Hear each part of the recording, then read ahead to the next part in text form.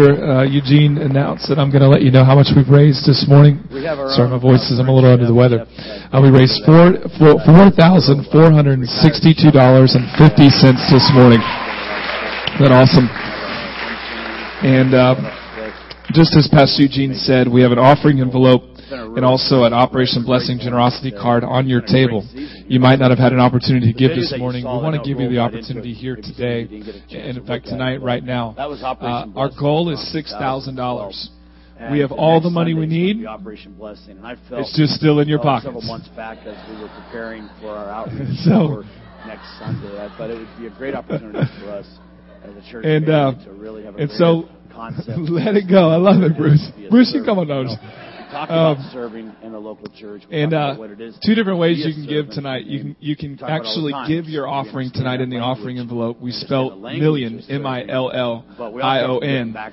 And you give it safe and secure there. Many of you know about that. You can give tonight in that way. Or if you're going to give this week, we need to know how much you're pledging to give. Like I said, like Pastor said this morning, we're going to be giving. We're going to be buying all of this like tomorrow, and we want to be good stewards of what God's given us. And so, on the back of this card, if you're not ready to give tonight, but you say, "Hey, count me in for X amount of dollars," please fill that out. So I'm going to go ahead and give you the next minute or two.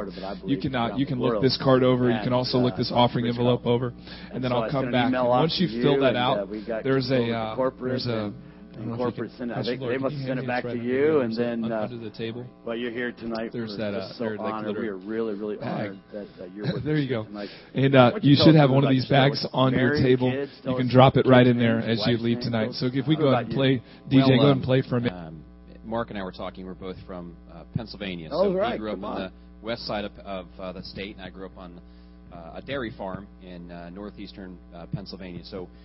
From the dairy farm to the Ritz-Carlton. From a dairy, it was a long, tumultuous but no, it's all transferable and a great. I wouldn't pass up that upbringing.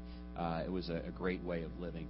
But I've been with Ritz-Carlton for 23 years. I grew up in Pennsylvania and then moved to Savannah, Georgia, when I was all of 15 and learned to eat grits for the first time. There you go. Come on. For those of you who ever moved from the north down south and have someone remind you don't put syrup or sweetener on grits. It's not cream of wheat. So I had that education and spent 3 great years in Savannah, and then went to the University of Georgia. And after that, spent some time in the military, and then joined Ritz-Carlton.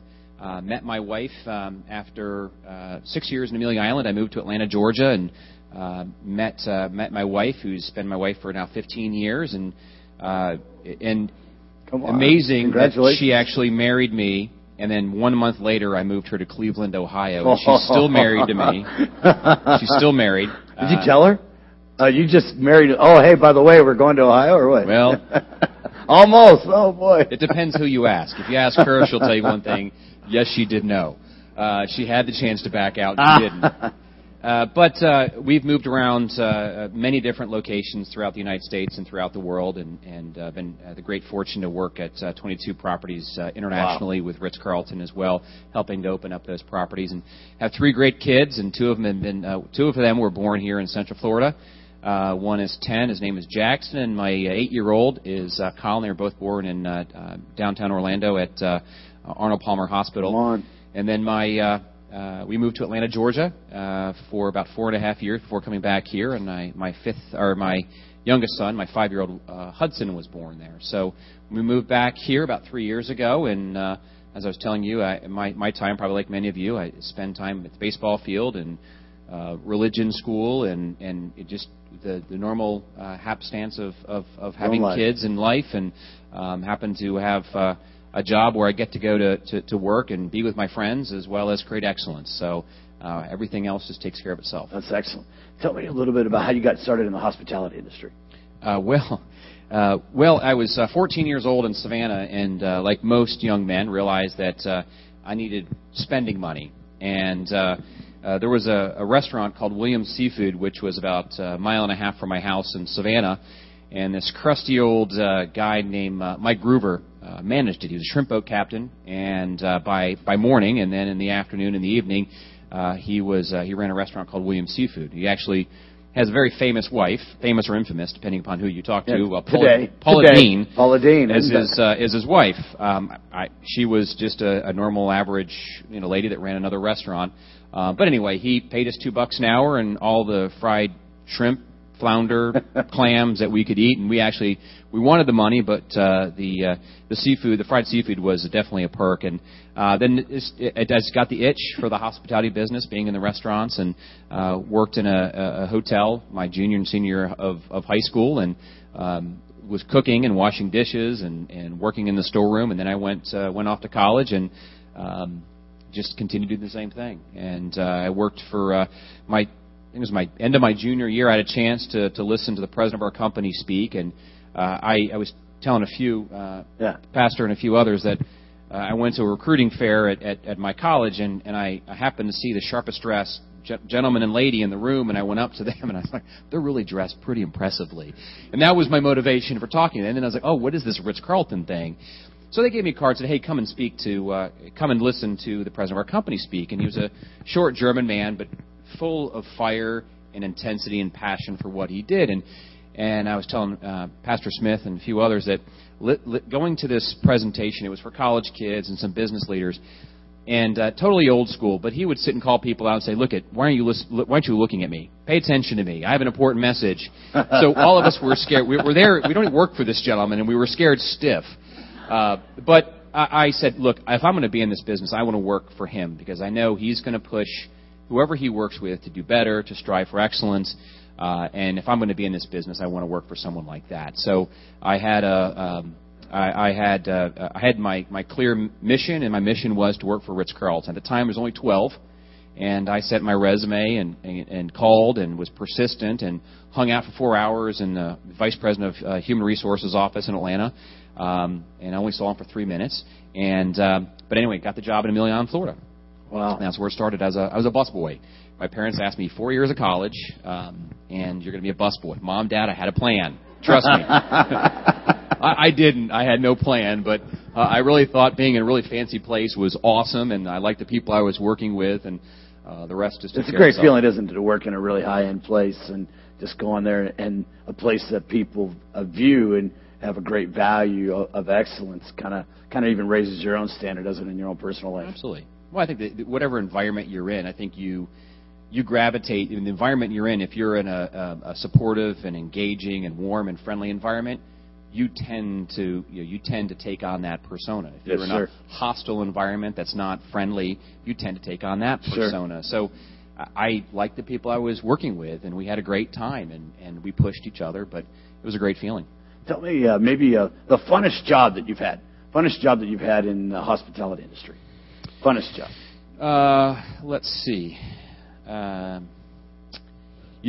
would say it probably was I was bartending, and I'm sure all of us anyone who's ever been a bartender, there's always some good stories. But I was a bartender in the same Ritz-Carlton in Amelia Island, and we had Tom Cruise, and I was one of his times. He had just a movie had come. I don't know which one it was, but he was at the hotel by himself, which by talking about that was kind of strange.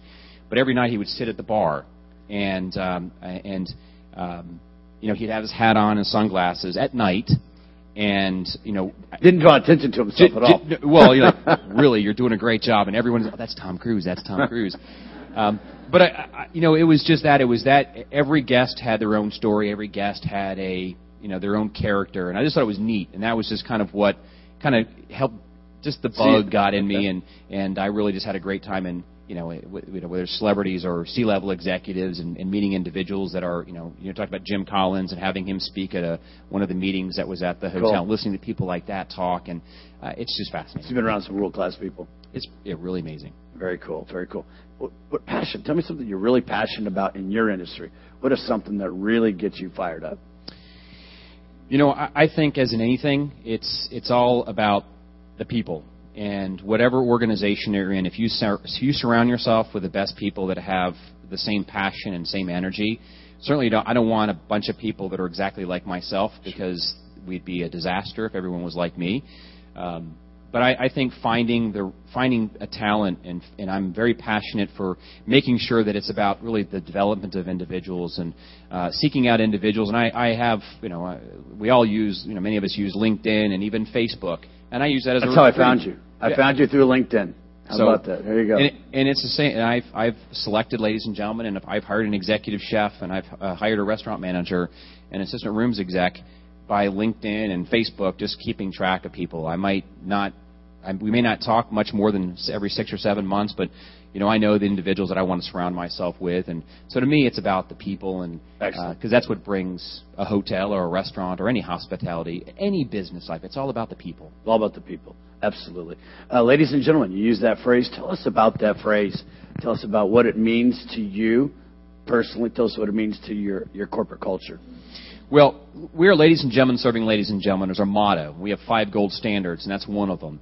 Where it comes from is this same gentleman, Mr. Hort Schulze, when he was a 14-year-old gentleman, his parents took him from a small town in Germany called Vinnigen, which is on the Mosel River. They took him to do his apprenticeship at a 2-star Michelin restaurant in London.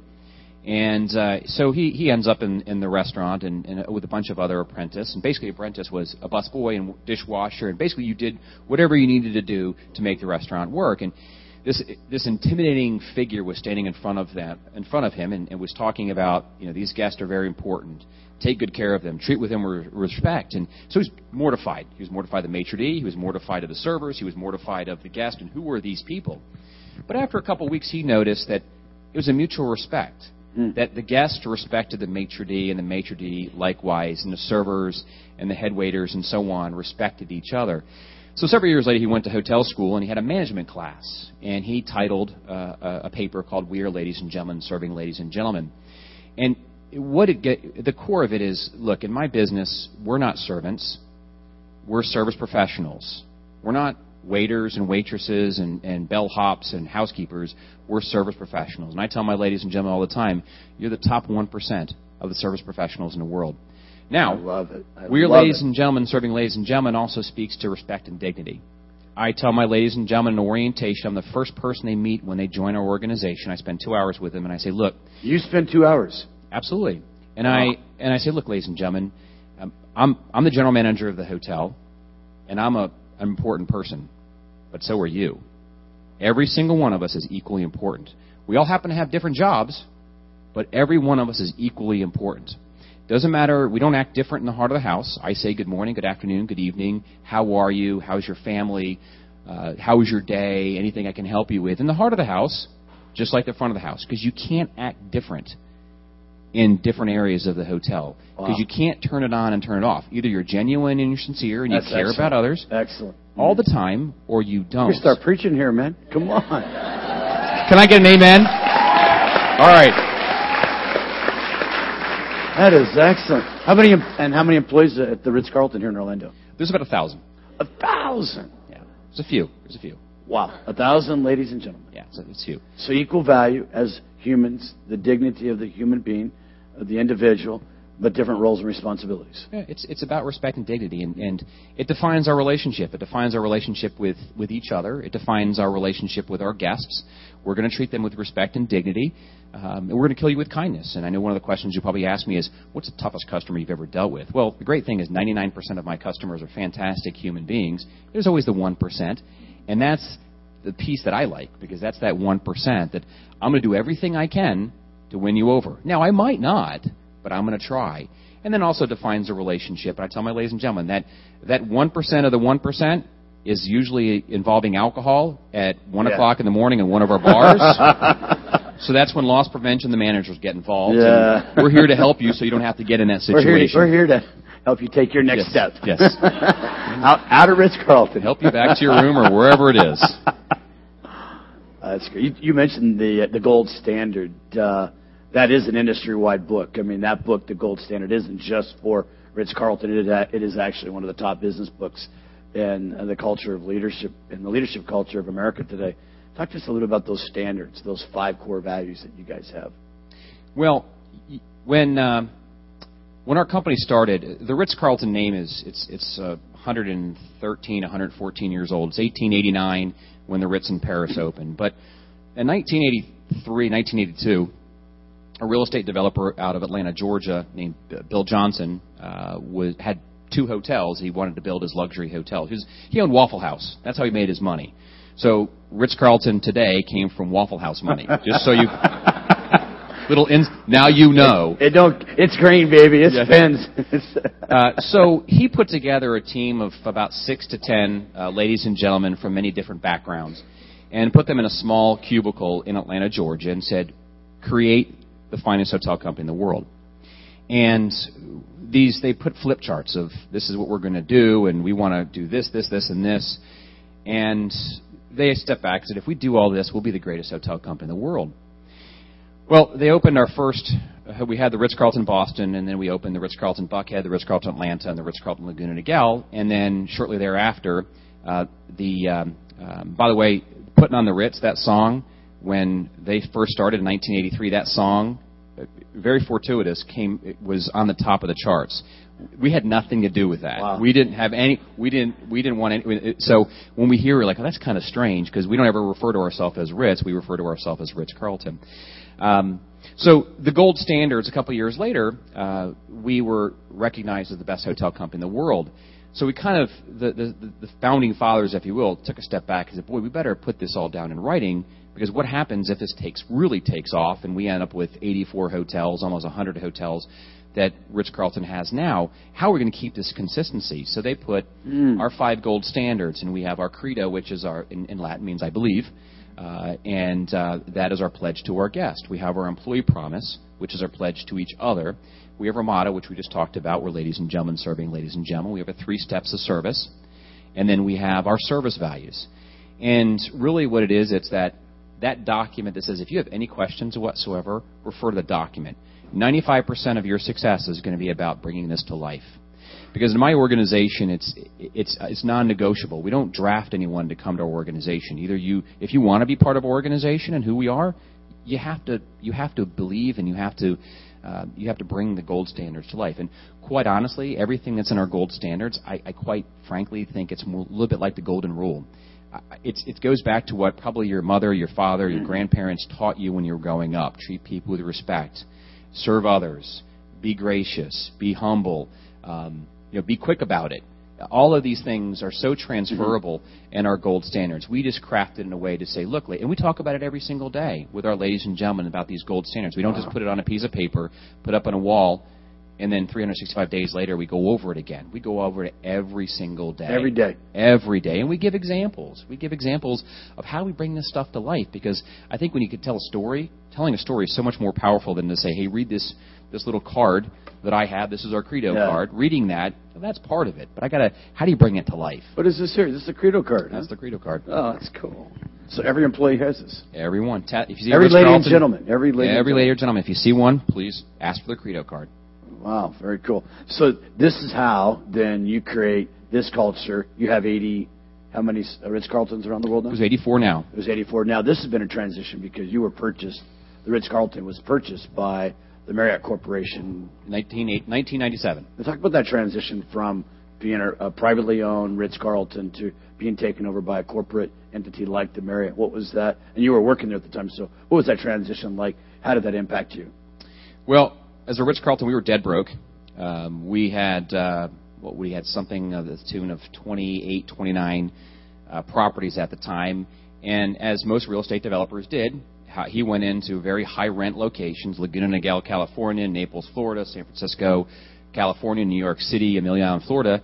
And he bought very expensive properties, built very expensive hotels, and to build a brand, the philosophy was about you can't compromise. You need to make sure everything is over the top and lavish. Well, that's great, but you still have to pay the checks and you start to pay the bills and pay the ladies and gentlemen and so on, and that got a little tough. Well, the great thing about a publicly traded company is they had deep pockets, and Marriott International has been in the business for 85 years, I believe it is, and they certainly, as a publicly traded company, had those deep pockets that has helped Ritz-Carlton grow by. They actually Marriott International has owned Ritz-Carlton longer than we were privately held. So they've actually not only been a saving grace, they protected our brand. I think they learned a little bit when they bought Renaissance Hotels and said, look, in that model, Marriott moved in, purchased Renaissance, said, you're now a Renaissance owned by Marriott, and you do what we do. And, Who Moved My Cheese, if everyone's ever read the number one business book in the world, knows it usually doesn't work. No. And there's a lot of passion and pride around your own brand. Well, there certainly is a lot of passion and pride around Ritz-Carlton. So obviously there's many people within Ritz-Carlton that said, hey, don't move my cheese, don't change anything. And look, change is something that's going to happen. Right. And either you get on board. I heard someone say the other day that whether you're a player, you're a tourist, or you're a prisoner. And if you want to be a player, you can play. But if you want to be a prisoner, you can be a prisoner. And all of us can sit back and say, look at what they are doing today. Well, that's not a helpful thing. Or you can be a tourist and sit and watch everybody else. Right. Yeah, So I think that was tough. And as many of us who work for businesses or own our own businesses and so on, change is inevitable, and it's how you approach it. And obviously being respectful of everyone, because everyone deals with it a little bit different. So I think at the end of the day, it's been a remarkable relationship, and they continue to be great partners and great leaders for us. That's great. Tell me, you mentioned change is inevitable. Talk to me about how do you help people make change? How do you make the ladies and gentlemen in your organization make change within their job description or their sphere or their area of workplace? Well, it's challenging, and I have to admit, I'm one of those individuals that moving my cheese gets emotional for me too. So I don't walk in and say everything is no problem. I'm probably one of the culprits, but I think what it is, it's really understanding the personalities of everyone and what are they vested, what are their concerns, what do they worry about, what do they wake up in the middle of the night going, oh my gosh, how can I make it be as approachable as possible? But also my message is, look, if there's a decision that our organization is going to make, I have to champion that message. And to me, I can't be Debbie Downer and saying, yeah, but we're going to do this because they said to do it. That's never healthy. I have to be that individual that is, look, it's the right thing to do. And if I don't agree with it, I'll go to my boss and their bosses and so on. We have that type of relationship where we can share our concerns. And just like with anything, it's not my name in the building. So I'm an employee, just like everyone else, and I'll share my concerns. And if not, if I'm on the bus, I'm going to do what I can to make sure that we do the right thing and taking care of our ladies and gentlemen. And we really have three stakeholders. We have our guests, we have our ladies and gentlemen, and we have our owners. And obviously, it really all starts with our ladies and gentlemen. If our ladies and gentlemen are engaged and happy, everything else takes care of itself. Because then you have happy guests, and then you have happy owners, because all our guests leave broke, and it's fantastic. Just kidding. One of your core values in the book, The Gold Standard, one of your core values, it's not about me. It's not about me. Talk to us about what that means at the Ritz-Carlton. It's not about me. Well, I think in our business, it's really about the service of others. And I'm not in the hotel business. I don't sell beds for a living. I sell experiences and memories. So if you come with a family to a hotel and you're on vacation, you have a different set of expectations than maybe a husband and wife celebrating a special occasion or a business person who's there on business. My role and my ladies and gentlemen's role is about crafting that experience for you. And you may not always walk in with a billboard saying it's my 50th anniversary. We have to do some research on that and try to find out, because it's really about making sure every guest leaves. And if they're going to spend time with us and they're going to spend their hard-earned money with us, I'm going to do everything I can to make you leave and go, I don't know what it was, but that was the most remarkable experience I've ever had. That's tough, because I have 160,000 room nights on an annual basis that I sell. Wow. So that's 160,000 unique, memorable experiences I have to create. What's your occupancy rate out here? It is 74%. 74%. Yes, it is the busiest Ritz-Carlton in the hotel company. I mean, it's the world. Yeah, it's a busy place, Orlando. But it's also fun. So it doesn't matter whether it's small or large. One of your core values is creating the wow factor. And what does that mean to you? What does the wow factor mean at the Ritz-Carlton? What does it mean to the guests that are coming in? What does the wow factor mean to one of the ladies and gentlemen? Well, I think let me tell you a story. So a couple of years ago, we had have you ever heard of Expedia? You book on Expedia, and you really give a couple pieces of information. You give when you check in, when you check out, what type of room you want, and your name. Well, we had a couple that was coming in. They were checking into the hotel, and it was their 50th anniversary, and they had made a reservation through Expedia. 50-year anniversary is a pretty big deal. And that's one of those things. We don't ever want to mess up special occasions. So they arrive at the hotel, and the wife is at the front desk, and she is checking in, and the husband is talking about he and his bride are celebrating their 50th, and he's got this really thick Boston accent. And one of our bellmen is from Boston, so of course they start up a conversation. Well, Devin, who's our front desk agent, stalls them for a few minutes and gives them some champagne and some ashibori towels, which are little chilled towels. It was warm outside. And he moves some things around, finds an executive suite to put them in, and has his colleagues in room dining, send some champagne, flowers, and some sweets to the room with a little happy 50th anniversary. So we stall them for about 10, 15 minutes and then take them up to their guest room. Enough said, right? Most people would say, that's really cool that you did that. But Devin took a few minutes extra, and he actually went behind the front desk, and he went on the computer, and what he was trying to find is a significant historical fact that happened on the day they got married. And was actually able to find the front page of the archives of the Boston Globe, and was actually able to print out the front page of the Boston Globe on the day they got married, put in a picture frame, and put it up, sent it up to the room with a note card, a happy anniversary from about 50 of our ladies and gentlemen. The next morning, she was in the front of the hotel, and she had this picture frame, and I didn't know what happened, and she was in tears. So at first I'm like, oh my gosh, did we just screw up a 50th anniversary? But she was walking around simply saying, look at what they did for me. And the point was, do you think she remembers what room they were in? Do you think they remember what kind of champagne or flowers or sweets we delivered? No. But where do you think that picture frame is? It's somewhere in their home, and they may not refer to the Ritz-Carlton, but they refer to that memory. And that's the wow factor. And I could keep going on with stories, but I think a story tells a lot, is a little bit more powerful than just... So your ladies and gentlemen, that's ingrained in your culture, creating the wow factor, exceeding expectations of what a person coming in, a guest, would experience in one of your states. And we celebrate it. Every week we recognize a wow of the week, and then every month, and it's become this kind of cult following every week. And it doesn't become cheesy to the other ladies. No. Okay. And we give out money. We recognize it's a small amount of money. We like that. Money works. We like that, yeah. But you know what the cool thing is? Every month we don't give money for this, but we recognize the wow of the month, and we have this 7-foot by 4-foot poster with a huge picture of the ladies and gentlemen with their story underneath it, and we post it in the heart of the house. So right now we have about 15 of these posters. And what happens is it creates this environment where all the ladies and gentlemen want to have that wow of the month. So what we're doing here is we're creating that culture of go out, and I have $2,000. Every lady and gentleman has $2,000 per guest or per opportunity to solve a problem or to make a mistake. Just say that one more time. $2,000 per guest. Per guest. Wow. To make their stay more enjoyable or to solve a problem or an opportunity. Now, if we burn their toast, it doesn't mean go out and give them $2,000. Most of you would just like to have toast cooked properly.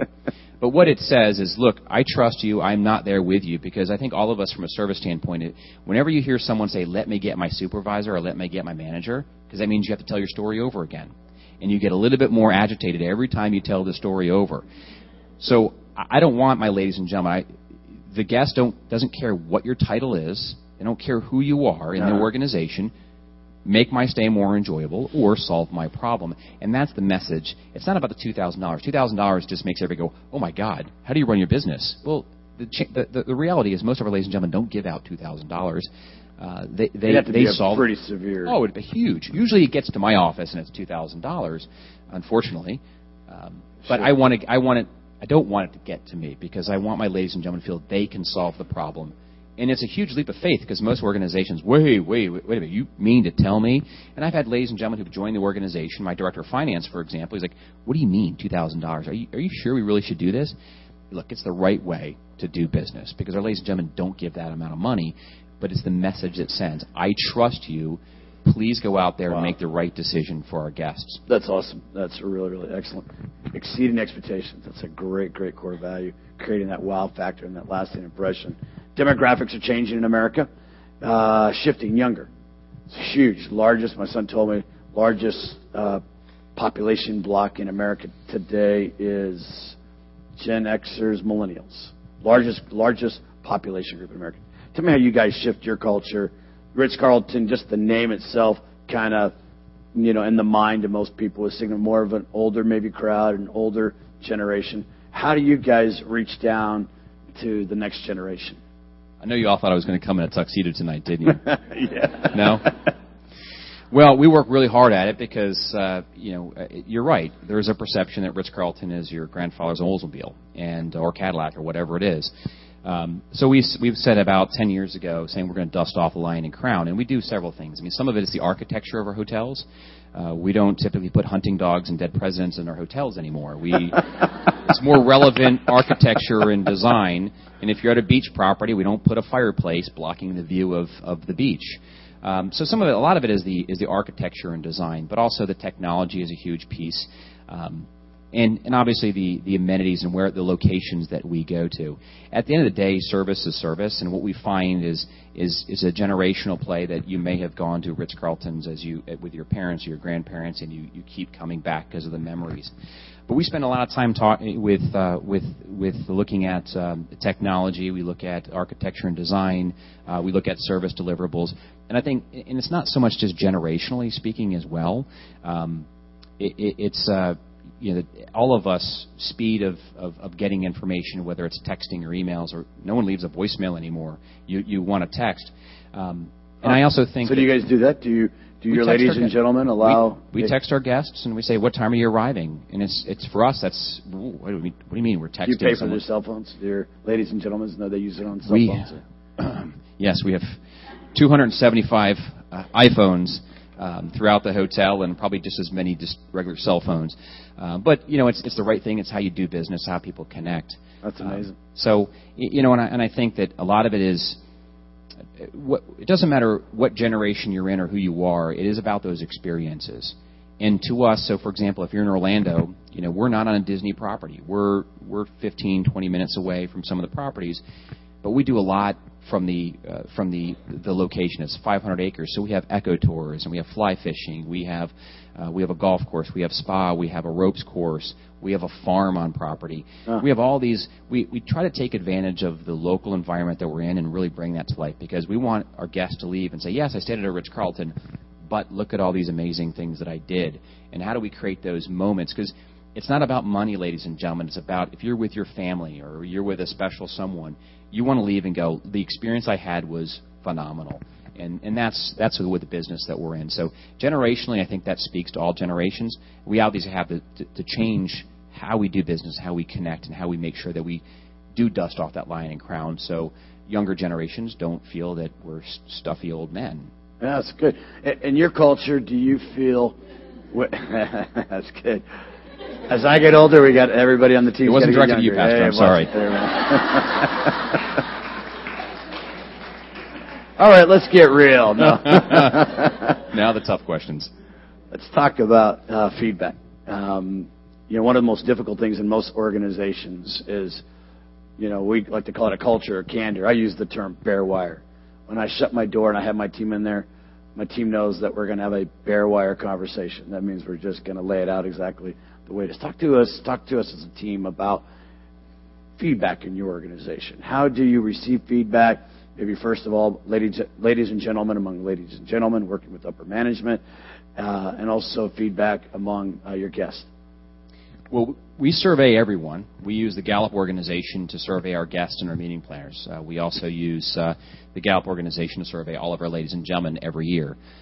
So we value feedback. Feedback is a gift. So every week we get information on feedback from our guests, and on a monthly basis we get a more detailed. What percentage of people do you think actually respond back? Now, you're maybe a little bit of an elite culture because if people stay, they'd be more... It's not as much. We have, let's see, we'll send out, we have 15 to 16,000 room nights on a monthly basis, and we'll typically get 400 or so responses from individual guests. So it's a fairly small number, but statistically speaking, it's a valid number. But we also ask through. We use this form called Mr. Biv, and Mr. Biv is it's a form that says if you have feedback for us, like for example, you checked into your room and your remote control didn't work, or your hot water wasn't hot enough, or your TV didn't work, or you didn't like your hamburger in the restaurant, whatever it is. we share that information because we use that to track defects and find out what's going on in our guest's mind. Obviously, from our ladies and gentlemen, we have an employee engagement survey, and every month we talk about how are we doing on our action plans and what are you giving us to provide feedback to us. I sit down on a monthly basis and have roundtables. So I have, for example, last week I was there at 2:00 in the morning doing an overnight roundtable with 7 of our ladies and gentlemen the overnight. Just how are things going? What's going on? What can I do to help you? And then leaders and supervisors and learning coaches and ladies and gentlemen who are very cross-functional. And we get a lot of feedback. And then sometimes cross-functional, cross-training of roles and responsibilities. Well, more cross-functional it might be a housekeeper, front desk agent, culinarian, engineer, steward, groundsman, groundskeeper. It's individuals from all over the resort. Mm-hmm. So we get a lot of feedback, and sometimes it's overwhelming, but we try to organize it into bite-sized pieces that we can work on it. It's all about taking this mass amount of information, take the feedback, and work on it. So we work on the 20 that's going to get us the 80. So if it's the top 5 defects in the hotel, let's work on those top 5 defects. If it's a chronic issue with the ladies and gentlemen, let's work on that chronic issue with our ladies and gentlemen. And let's not take 50 things and work on 50 things. Let's work on 2 or 3 things. And we subscribe to you might have heard of Stephen Covey's the wildly important goals. Well, 7 Habits of Highly Effective People, but the wildly important goal phenomenon. So focusing on, if you focus on 16 things, you're probably going to get nothing done. But if you focus on 2 or 3, you're probably going to get 2 or 3 done. So we focus on doing just 2 or 3 things and doing them really well. Fix it so it's a habit and a behavior, and then moving on to the next thing. Yeah, let's talk about, kind of bring this up to a wrap here. We really, really are so honored that you're with us tonight. Hasn't done a great job. Come on, let's give him a great big...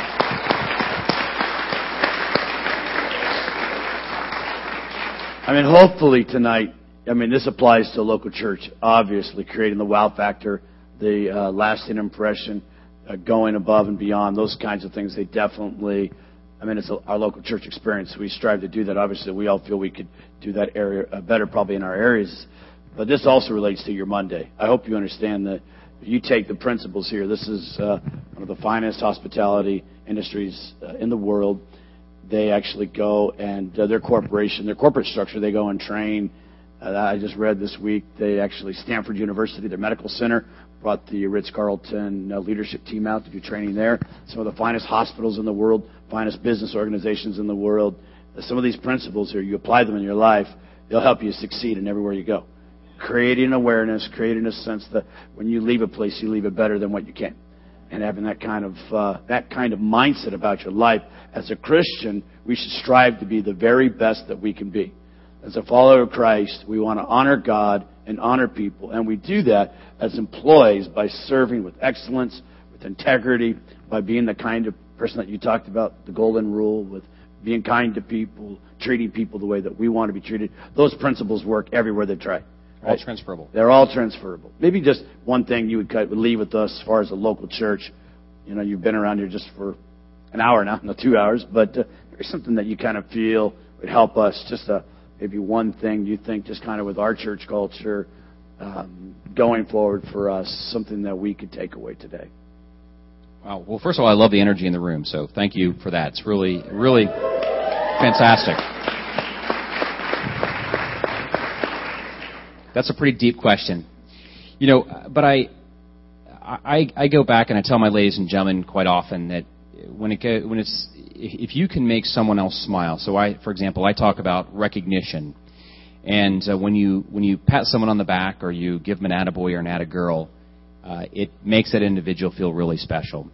And at the end of the day, if we can finish the day, whether it's someone who might be having a bad day, or a colleague, or a coworker, or a family member, and remembering, you talked about it's not about me, it's about someone else. And I sense that many of you that are in this room, and some of the statistics that are up there, and talking about what you do for your communities, you understand the importance of doing for others. And in my business, it's the same thing. It's how do I do for others? Whether it's a lady or gentleman who is a housekeeper that doesn't make a lot of money and might have 2 or 3 children and might be a single mother, and what can I do? And We have a nurse on property and a nurse practitioner, and we have a wellness program, and we have other opportunities that we can support them. So to me, it's about if I can make that individual's life a little bit better, then it's going to benefit them, and they're going to be more loyal, they're going to be more passionate, and they're going to be better equipped to come to work and provide excellence. So, look,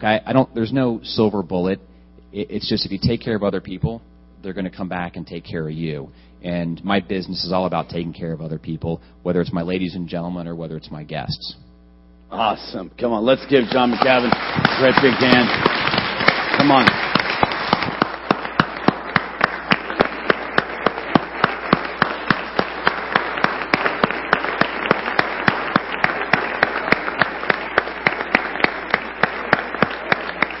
Wow, thank you. I'm going to have you just take a seat, John, here. I appreciate that. He left me his business card, too. Very nice. That's a nice card, man. You may be seated. We're going to finish up here. In just a moment, Pastor Glenn's going to come. You go back and tell the people that you serve with here at City Church, you missed the most incredible night. You just make them feel really bad, okay? This has to be one of the most special nights that we've had in relationship to equipping you. To equipping you not only here in our local church, because really it is all about serving others. Isn't that right? Jesus said the greatest in my kingdom will become servant of all. And we recognize that as servants of Christ, that we have a mission. And that mission is to demonstrate the love of God in tangible and practical ways. And next week, kicking off Christmas season, Friday, there was a group of us that went to Heathrow Elementary School, and Miss Vicki Olabusi for maybe 7 years now we've been doing it, right? 6 or 7 years. Heathrow Elementary School has partnered with City Church, and the kids collect canned foods, and on Friday we went over, took a team, we picked up the canned foods, and I told somebody that was with me, I said, the moment I land at Heathrow Elementary, because the only time I ever go to Heathrow Elementary is when I go pick up the food from the school. The moment I go there, I said, the Christmas bells begin to ring. And holiday season is here. And people come into churches in holiday season for all kinds of experiences and all kinds of reasons. Sometimes they come because maybe their grandchild or their friend is in a Christmas program, or like next week when we roll out the blue carpet. I read in your book, it said you guys don't call it red carpet anymore. They call it the blue carpet. But whatever it is, we roll out the carpet and we welcome VIP, very important people, into our church community. When we do that next week, we want to create a lasting impression. And we believe we have a special benefit that you don't have. We have what we call the God factor. And we have the God factor, and there is the tangible, the presence that you feel, the energy that we feel, we recognize as God's grace. It's the grace of God. And when people walk into this auditorium next week and they sense the love and they sense the kindness and they sense the compassion, and we are ladies and gentlemen, we're brothers and sisters in Christ, and we treat one another with dignity and honor and respect regardless of their class, regardless of their socioeconomic background, no matter what station or place they find themselves in life, we treat them with dignity, honor, and respect, just like Christ. And we're going to do that. And going into this Christmas season, I'm just expecting. I can see the water level of faith, and the spirit of excellence. Listen, excellence is an ongoing battle. I mean, we have to fight for it. In every area of your life, whether it's your physical life, whether it's your spiritual life, whether it's your work life, whether it's keeping up your property, your car, the way your appearance, your dress.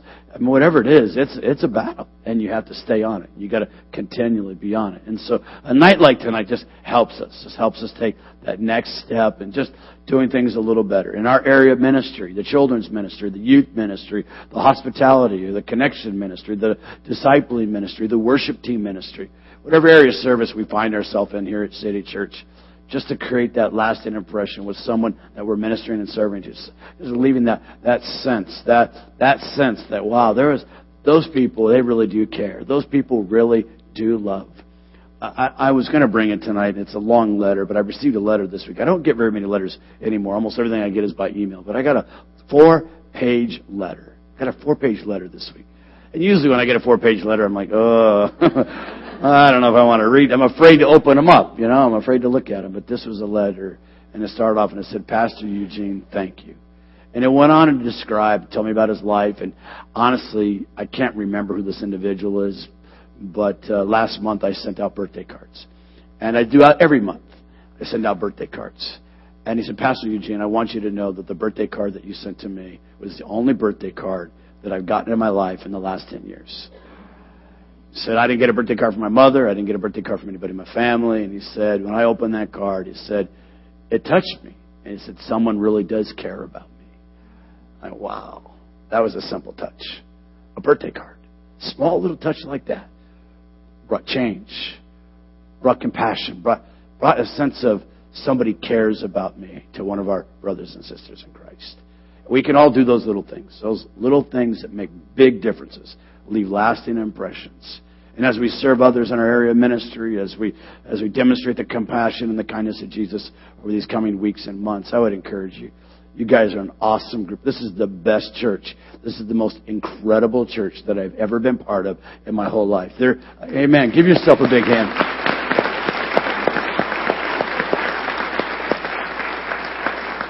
The diversity, the hard work. We have the hardest working church in this community. I guarantee you. We have more events, more functions. We serve more people. We do our very best to do whatever we can to make a difference in people's lives. And it's all because of you and what you've done and you're part of this. And I want to say thank you. My wife and I, we love you. We love this church. We love what God's doing. Pastor Glenn's going to come. He's going to kind of give us an update, right? You're going to give us a little update on Operation Blessing. How many of you want to know how much money came in today? All right. Okay. Pastor Glenn's going to come. Hey, guys, can you roll that? I want everyone to see the video from last year. So, people weren't really paying attention. Let's watch that Operation Blessing video. I want you to check this out from last year.